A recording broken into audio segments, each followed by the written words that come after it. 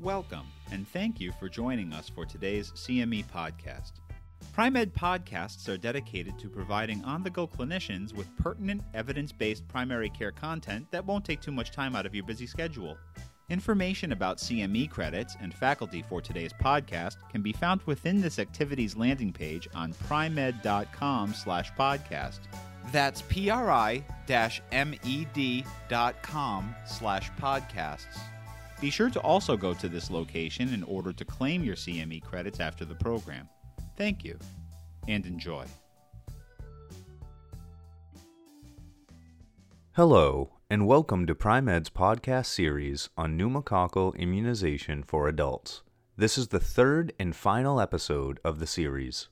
We welcome Dr. Robert Hopkins, Professor of Internal Medicine and Pediatrics and the Chief of the Division of General Internal Medicine at the University of Arkansas for Medical Sciences College of Medicine.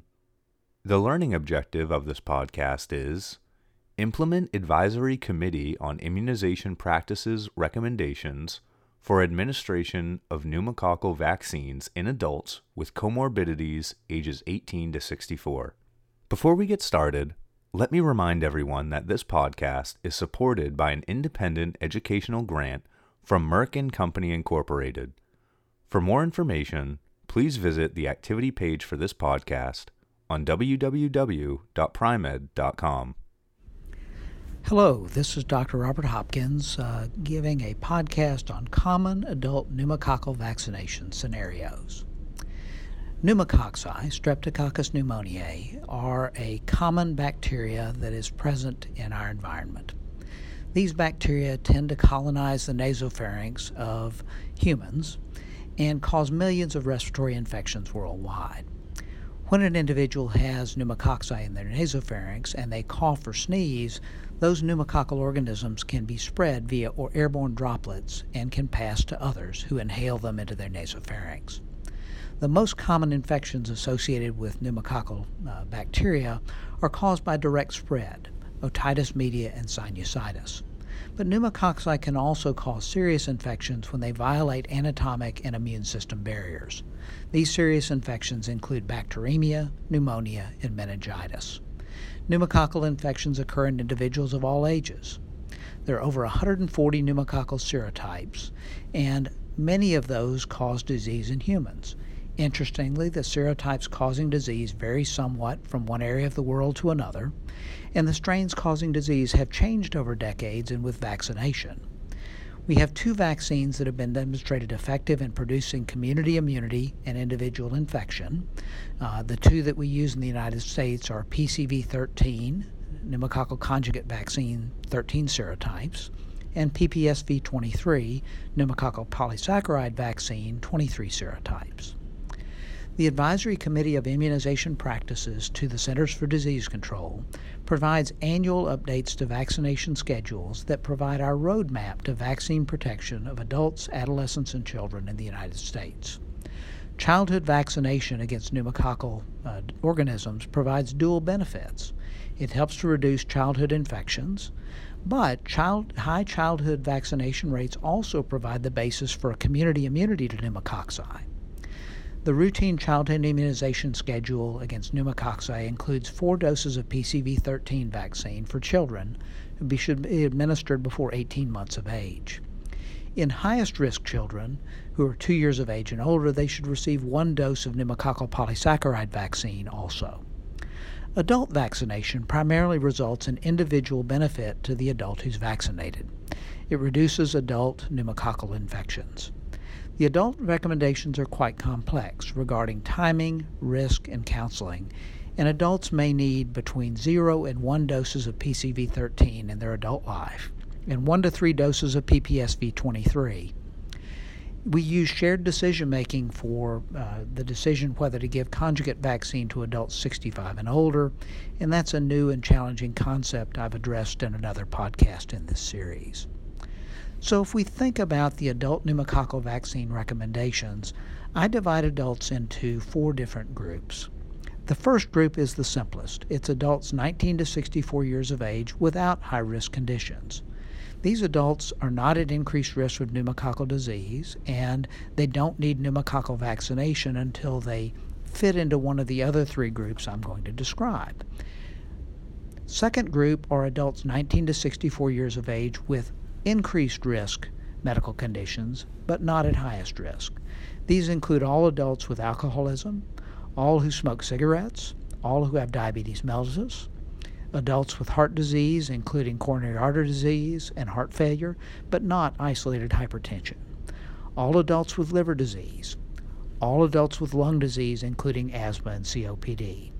All of the adults in this group warrant one dose of PPSV23, the pneumococcal polysaccharide vaccine, and then they require no additional doses of pneumococcal vaccination until or unless they develop a highest risk medical condition or get to age 65 years of age.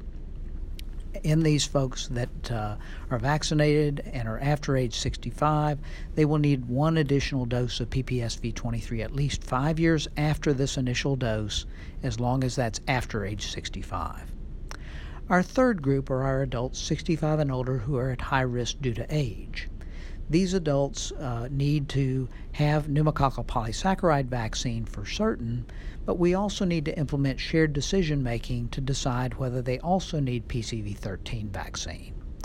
In general, adults 65 and older who have increased risk may need PCV13 more than the whole population of adults 65 and older if they live in congregate housing situations, and if they have low rates of pneumococcal vaccination of children in their area. Those would be prime considerations for giving PCV13 to an adult 65 and older. In adults 65 and older, if you give both PCV13 and PPSV23, they need to be separated by 1 year, and it's best to give PCV13 first. And our final group is our adults 19 years of age and older who have highest risk conditions. This highest risk group includes persons who have anatomic risks for pneumococcal meningitis. That would be patients who have CSF leaks or cochlear implants. And this highest risk group also includes those at highest risk due to immune compromise. Immune compromise may be as a result of medications that we're treating a patient with, patients on sustained courses of steroids, prednisone equivalent 20 milligrams a day for more than 2 weeks, patients on biologic immune modulators, patients on chemotherapy. All of these patients are immune compromised and need highest degree of pneumococcal protection. All of our patients who have systemic malignancies, all of our patients who are receiving cancer chemotherapy are at highest risk during the time that cancer is active and we're treating them. All patients who have transplants of organ, bone marrow transplant, or stem cells are at highest risk for pneumococcal infections. All patients who have inherited or acquired immune deficiency are at highest risk. All patients who have sickle cell disease and other hemoglobinopathies and patients with splenectomy are at highest risk. And finally, all of our patients with nephrotic syndrome and end-stage renal disease are at highest risk for pneumococcal infections. All of these highest risk patients need a dose of pneumococcal conjugate vaccine, PCV13, as early as possible in their diagnosis, followed at least 8 weeks later by a dose of PPSV23, and then they will need booster doses of PPSV23 up to 2 more times, at least 5-year intervals, and the determination of whether they need additional doses is based on the age at which you give their first PPSV23. So why are we making determinations about different vaccination schedules? Well, we know that the relative risk for invasive pneumococcal infections varies quite a bit. The invasive pneumococcal disease risk in children is between 2 and 15 cases per 100,000. In adults 65 and older, that risk is between 18 and 20 cases per 100,000. Patients with diabetes, COPD, and heart failure have a risk between 10 and 50 cases per 100,000. Patients with rheumatoid arthritis have a risk that's about 70 cases per 100,000, and patients with hematologic malignancy, untreated HIV, and stem cell transplants have between 150 and 600 cases per 100,000. So extremely high risk for pneumococcal infections. So all of our patients with chronic medical conditions without immune suppression need PPSV23. All of our patients at highest risk need PCV13 followed 8 weeks later by PPSV23.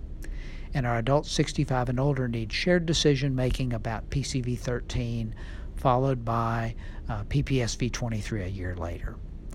Now, the group that I think often does not get discussed enough are our patients who have behavioral risk. All of our patients who have alcoholism and smoke cigarettes are at increased risk for invasive pneumococcal disease. We should consider that many patients we see in our practice who smoke cigarettes or use alcohol to excess, we need to work with them to quit these risky behaviors, but that's often a long-term battle. If we give them PPSV23 vaccination to reduce their invasive pneumococcal disease while we're working on their cessation, that's a good start. I'm commonly asked the question whether marijuana smoking is a risk for invasive pneumococcal disease. At the time of this recording, there's not evidence, but hopefully we will get some of that in the near future. So, patients with chronic medical conditions without immune suppression, diabetes, heart disease, liver disease, and lung disease need PPSV23 much as our patients with alcoholism and cigarette smoking do. So let me give you a few examples from my clinic last week to put a face on these recommendations. I saw John, who's a 62-year-old physician with hyperglycemia on labs in the hospital. He came in to see me for follow-up. We diagnosed him with new-onset diabetes mellitus based on elevated blood sugar and an elevated A1C. I had him see our nutritionist to talk about diabetic diet. We talked about exercise. We talked about stress management and other things to treat his diabetes. We also gave him PPSV23 to reduce his risk of invasive pneumococcal infections.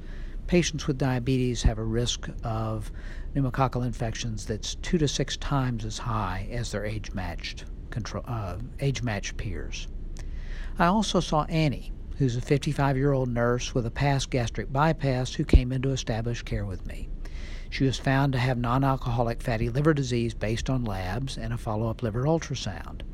Again, we had her visit with our nutritionist to talk about diet and work on weight loss. We talked about exercise, we screened her for hepatitis, and we gave her PPSV23 to reduce her risk of invasive pneumococcal infections.